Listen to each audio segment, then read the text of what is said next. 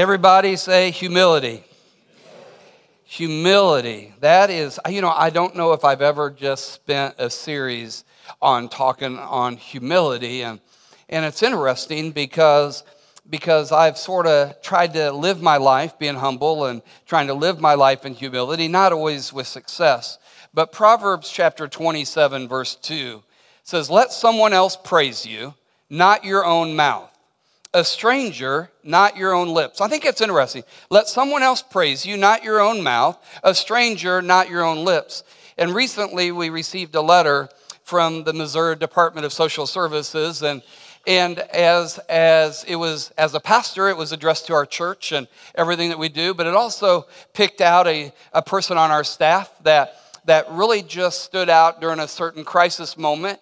And so as a pastor, I was proud, but also Trish and I were proud as a mom and dad.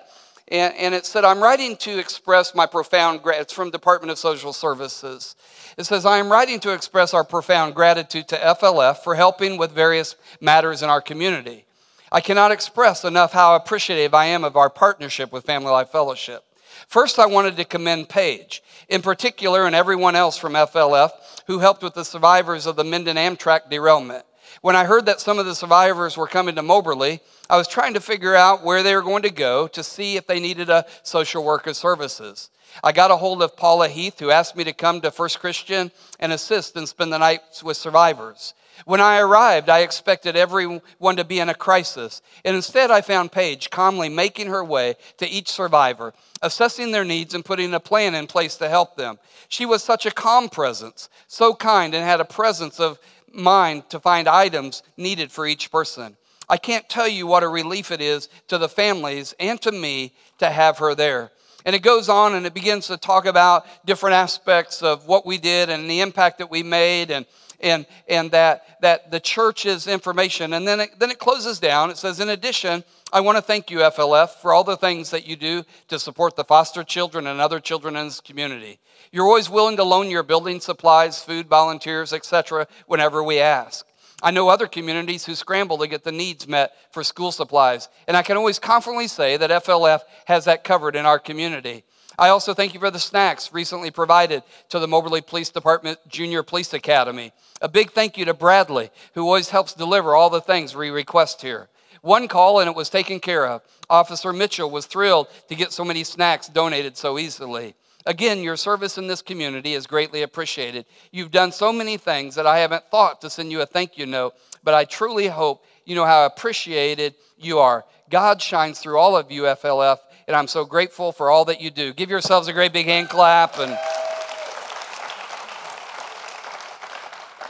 And man, it doesn't stop. I mean, I think about all the ladies who served at the Bring Your Own Fork for the men's event. I think about the 20 people that are going to serve at the Wiener Nationals today at the racetrack, all right? That's what it is. That'll be serving today. And then we have a team that's serving on Friday and Saturday for the Orslyn property party. I just think about how your heart, that you don't seek that recognition. And I just honor you and we bless you today because you truly have the heart of a servant. In Matthew chapter 23, verse 11 and 12, and I'll tell you, it's an honor to brag on you. It's exciting to brag on you. But Matthew chapter 23, verse 11 and 12, really talks about the heart of who we are. Everybody say humility. It says, "The greatest among you must be a servant. But those who exalt themselves will be humbled, and those who humble themselves will be exalted." Let's pray. Father God, I just thank you. Father, you talk about Moses and how he was humble. You give us incredible examples of people in the Word of God, Father.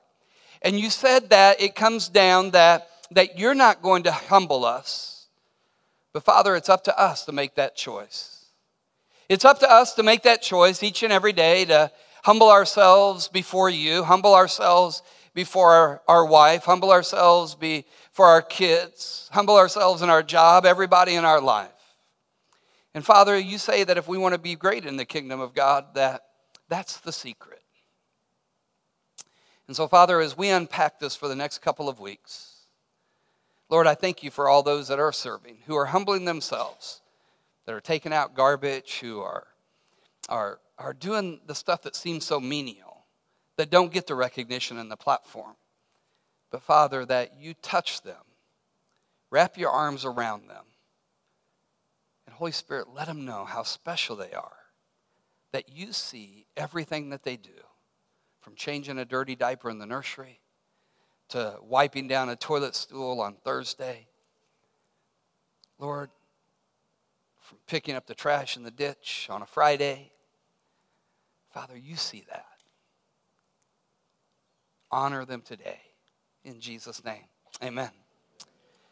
I don't know if you've ever noticed, but when you have a group of people that tend to be together, and they're walking to an area, and as Pastor Brad and I was going to the Kansas City Chiefs game, I sort of began to notice this, and different things that I noticed, that you can have a group of people, let's say 13 people, and they don't really walk together in one big group.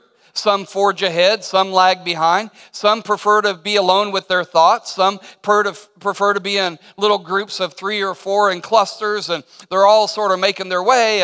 And Matthew 23, there's also another account of this story in Mark chapter 10, verse 32 through 45, and we're going to sort of break it down, but it says early that Jesus is walking ahead of his disciples. Or in other words, the other group sort of fell back a little bit. And when you study it, they fell back because of fear. Because it was a moment where they had to really decide, are they going to follow Jesus on their journey or not? They're headed towards Jerusalem, the center of religious and political power. Jesus had already upset all the power structures with his words. He had upset the power structures and the people with his miracles. And in essence, this group of 13 men were walking in to the lion's den. They knew that if they were associated with Christ, life wasn't going to be as comfortable as it was. And the Bible says that Jesus sensed the fear in them. And he says, you know what? Let me give you some insight of what's going to happen in Jerusalem. And he was beautifully and brutally honest with them. And I want to pick it up in verse 33. And I want you to think, what would I have said after I heard this? What would I have said after I heard this? Listen, he said, we're going up to Jerusalem where the Son of Man will be betrayed to the leading priests and the teachers of the religious law. They will sentence him to die and hand him over to the Romans. They will mock him. They will spit on him. They will flog him with a whip and kill him. But after 3 days, they will rise again. Man, Jesus just told you that. There's just the 13 of you. He just makes this statement to you of what is about to happen to his life. What would have been your first response? Think about what would have been your first response. Jesus, man, I am not going to let that happen to you. Man, it's not going to happen. Jesus, really, you're going to die that violently? Can't you stop it? Can't you call heaven? You're rising 3 days. What do you mean?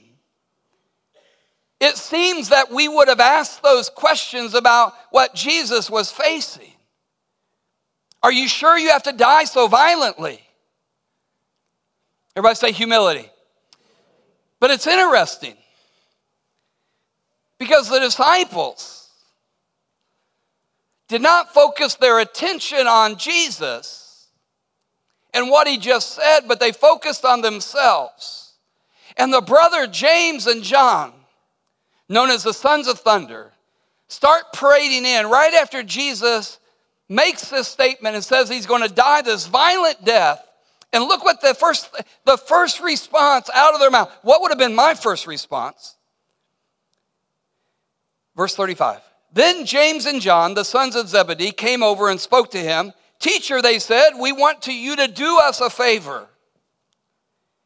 And Jesus says, what is your request? Now get this. They replied, when you sit on your glorious throne, we want to sit in places of honor next to you, one on your right and the other on your left.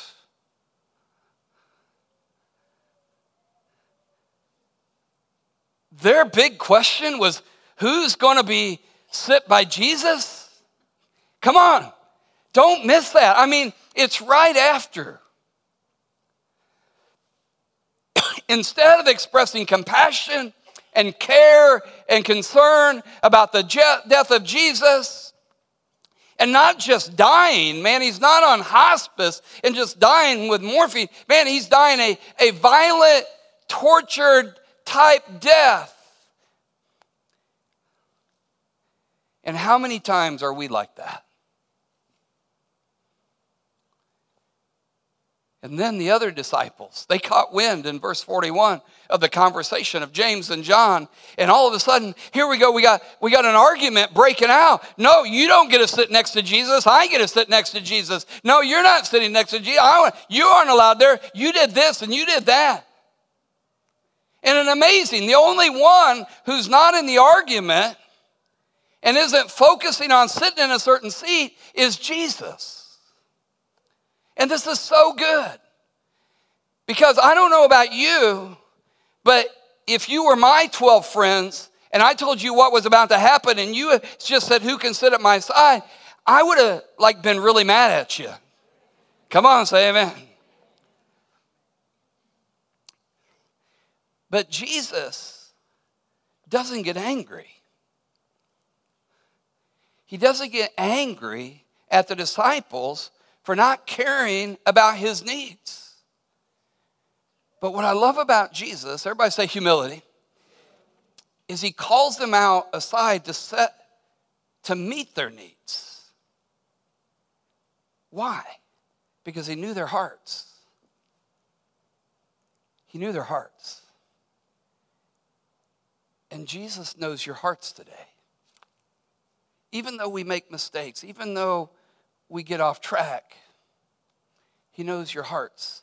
It was interesting because at the Bring Your Own Fork, I was talking to Jay afterwards, and because I was talking to Jay afterwards because a couple kids came up to me and they said, Pastor Vic, what? I said, what? They said, man, we got to wear Jay's Super Bowl ring. And I was like, what do you mean you got to wear his ring? They said, yeah, we got to put it on, got to take our picture. And I'll be honest with you, I talked to Jay when I took him back to the airport the next day. I said, Jay, I said, did you really let those kids wear your Super Bowl ring? He said, yeah. And I said, it's worth, however many years ago, it was probably worth $25,000 or $30,000. It's one of a kind. There's only 52 of them. And I'm thinking, what if they would have dropped it? Or I know some of them, what if they would have stole it? No, but anyway.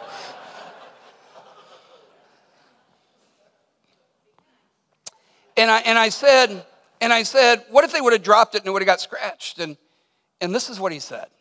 He said, Vic, it's just a ring. And he said, what I've learned, he said, is those kids will remember that moment forever because they didn't get to wear a replica. They got to wear an original. And they'll remember that, and they'll be able to link that moment to the message that they can do anything through Christ Jesus. Come on, give the Lord a great big hand. It's a humbling moment. See, Jesus understood that they were afraid. And it's painful to see how quickly we can become selfish when we get afraid and when we get anxious and we get angry or whatever that is in our life, that suddenly when we get afraid, those emotions start coming out. And the Bible says Jesus calmed the disciples' anxiety by refocusing their hearts. And we pick that up in verse 43. It says, but among you it will be different. Whoever wants to be a leader among you must be your servant. And whoever wants to be first among you must be the slave of everyone else. For even the Son of Man came not to be served, but to serve others and to give his life as a ransom for many. Don't miss what Jesus said. If you want greatness, which we're going to talk about the next couple of weeks, you want to be great, then be humble. Humble servants are the greatest in God's kingdom. Humble servants focus on the someone and not the everyone. Don't miss what I'm saying. Jay focused on the someone with those little kids. The someone. Humble servants focus more on the individual and the person than the task. And this strong connection between our desire to be great and the decision to humbly serve, don't miss that connection over the next couple of weeks. Because the great mistake that we make is this. It's easy to think that being humble means we pretend that we don't have desires for greatness. But we all have desires for greatness, amen? Nothing is further from the truth. We all have that, according to Jesus. What did we pray over Maddie? Psalm 37. That God will grant the desires of her heart. Man, God places those desires. He wants us to get into greatness. He's just saying there's a way to be great that lasts eternity. There's a way to be great that affects other people's eternity. When the disciples express ambitions for greatness in Mark chapter 10, Jesus didn't rebuke them for it. He didn't tell them, don't stop wanting to be great. He was like, hey, you're just off kilter a little bit. Let me do a small course correction. And instead he said, any one of you wanting to be the greatest must to be least and servant of all. Servant of all. And guys, next Sunday night at 7 o'clock, right after Student Live Night, we need to transform this auditorium into the women's event. And if you're interested, we need about 5 more guys to serve and then about 5 guys to serve on Tuesday night. But if you're interested, just message me. We're getting a group of guys together that right after the students go outside, we're going to come in, pull all these chairs out, clean it up, set up 40 tables and 300 chairs and all that kind of stuff. So 7 o'clock tomorrow or next Sunday night, amen. But we all have a desire for greatness. And Jesus taught us to translate our desire for greatness into actions of humility. Jesus translate our desire to be significant into a decision to serve, not the task, but the individual.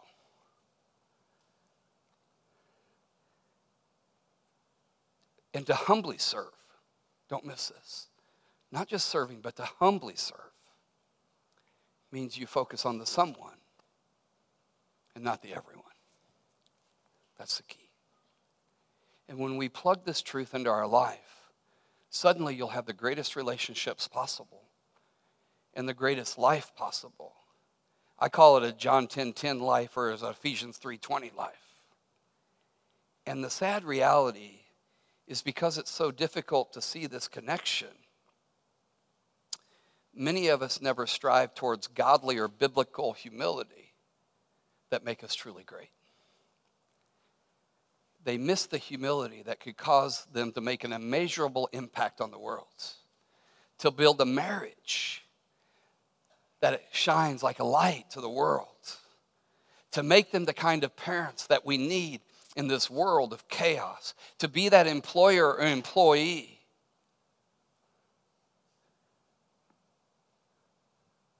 that all of a sudden impacts the kingdom in a way that you can't imagine. Study the Bible. This was far from the only time that Jesus talked to the disciples about true greatness coming through the path of service. But it was constant through his teachings in Matthew, Mark, Luke, and John. Because Jesus followed his statements about becoming great through serving in what I call a daily greatness quiz. And they'll put it up here. This is the daily greatness quiz that I need to ask myself. Matthew comes from Matthew chapter 23, verse 12. But those who exalt themselves will be humbled, and those who humble themselves will be exalted. So every day you've got a test that you get to ask yourself 2 questions. Will I exalt myself? Will I humble myself? Every day we need to ask ourselves with every decision that we make in life. In every relationship we face the same test. Will I humble myself? Will I exalt myself? Think about when we decide what kind of car we're going to go, the career path we choose, the clothes that we wear, the restaurants we eat at, whatever that is, this test is in front of you daily. Will I exalt myself? Will I humble myself? No matter what it is, no matter the situation, for example, will I be the first to apologize after an argument? What will I do with the remote control? Can I handle this disagreement with my friend? Will I exalt myself or will I humble myself? Because you have to choose one because you can't choose both. Everybody say humility. Last night my wife got into bed it was about 9 o'clock, and I was watching I was sleeping and watching a couple of football games and American Pickers and about 5 TV shows at once. And she goes, it's 9 o'clock. She says, where's the remote? I was like, I said, it's not 10 o'clock. She goes, no, it's 9 o'clock. Guess who got the remote? Come on, because I knew I was preaching this today.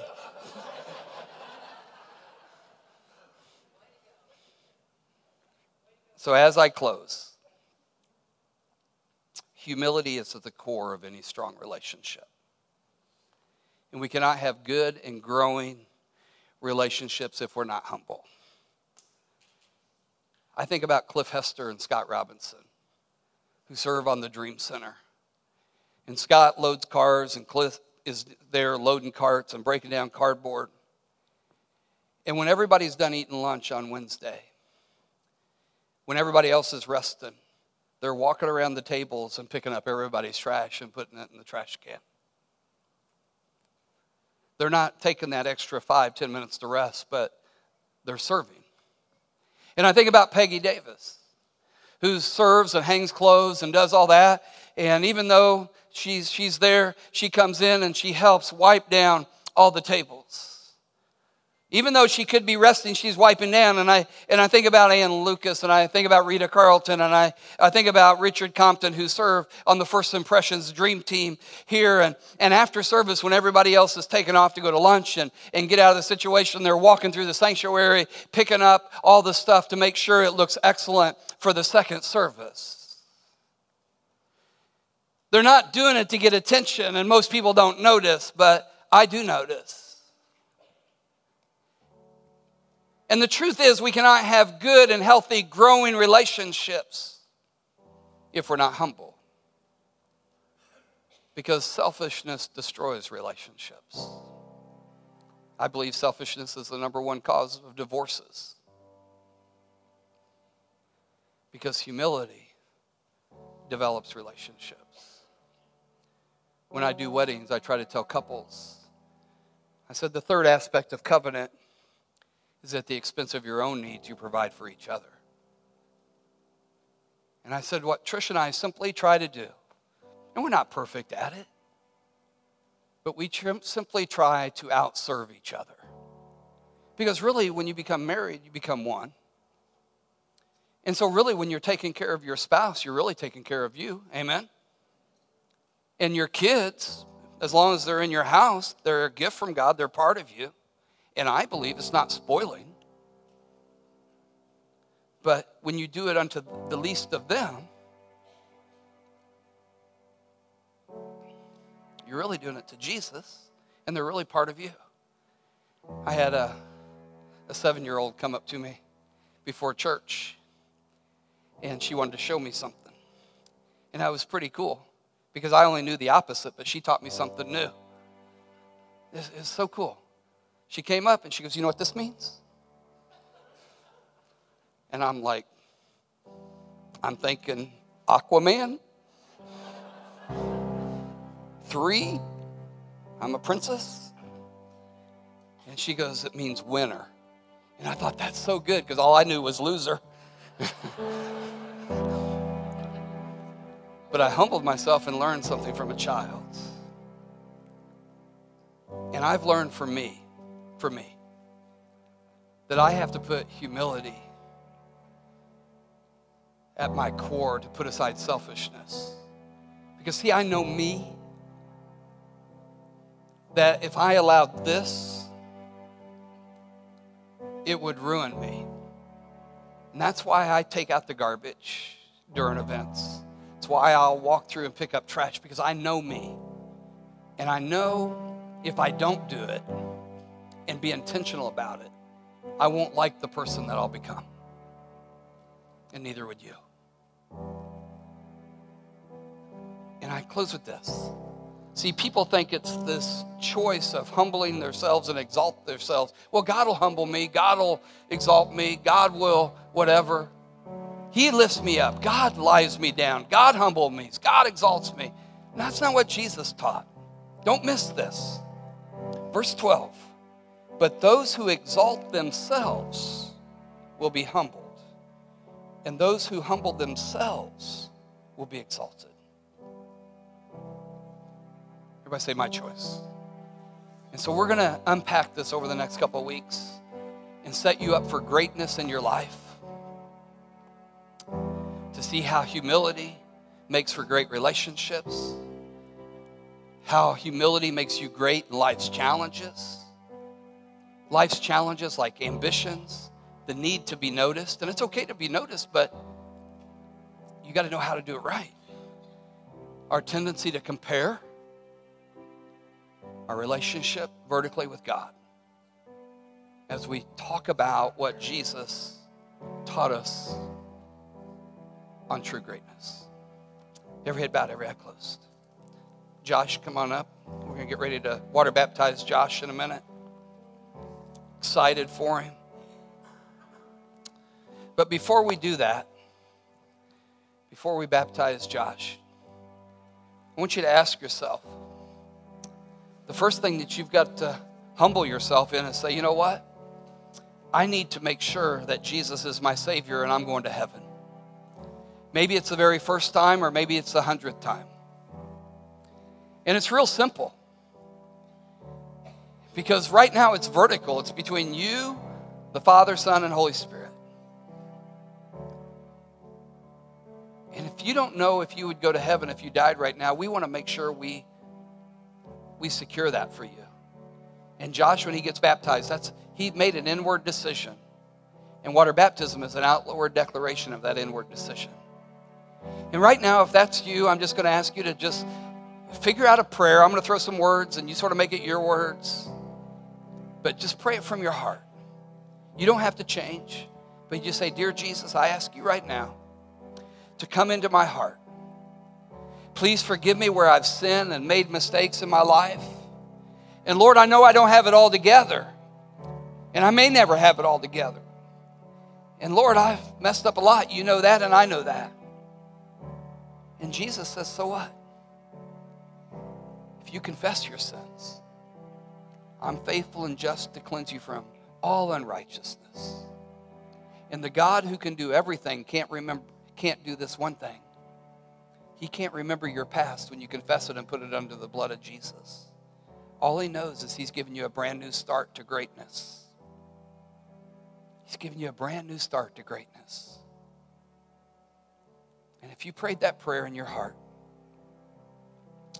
then your next step is to fill out that Connect card in the seat back in front of you. Say, hey, I'm making that decision for the very first time. I'm recommitting my life to Christ. Then, if you want to be water baptized, growth tracks at 11 o'clock would be a great next step, or very soon, because it helps establish a foundation. Join a small group. They kick off next week.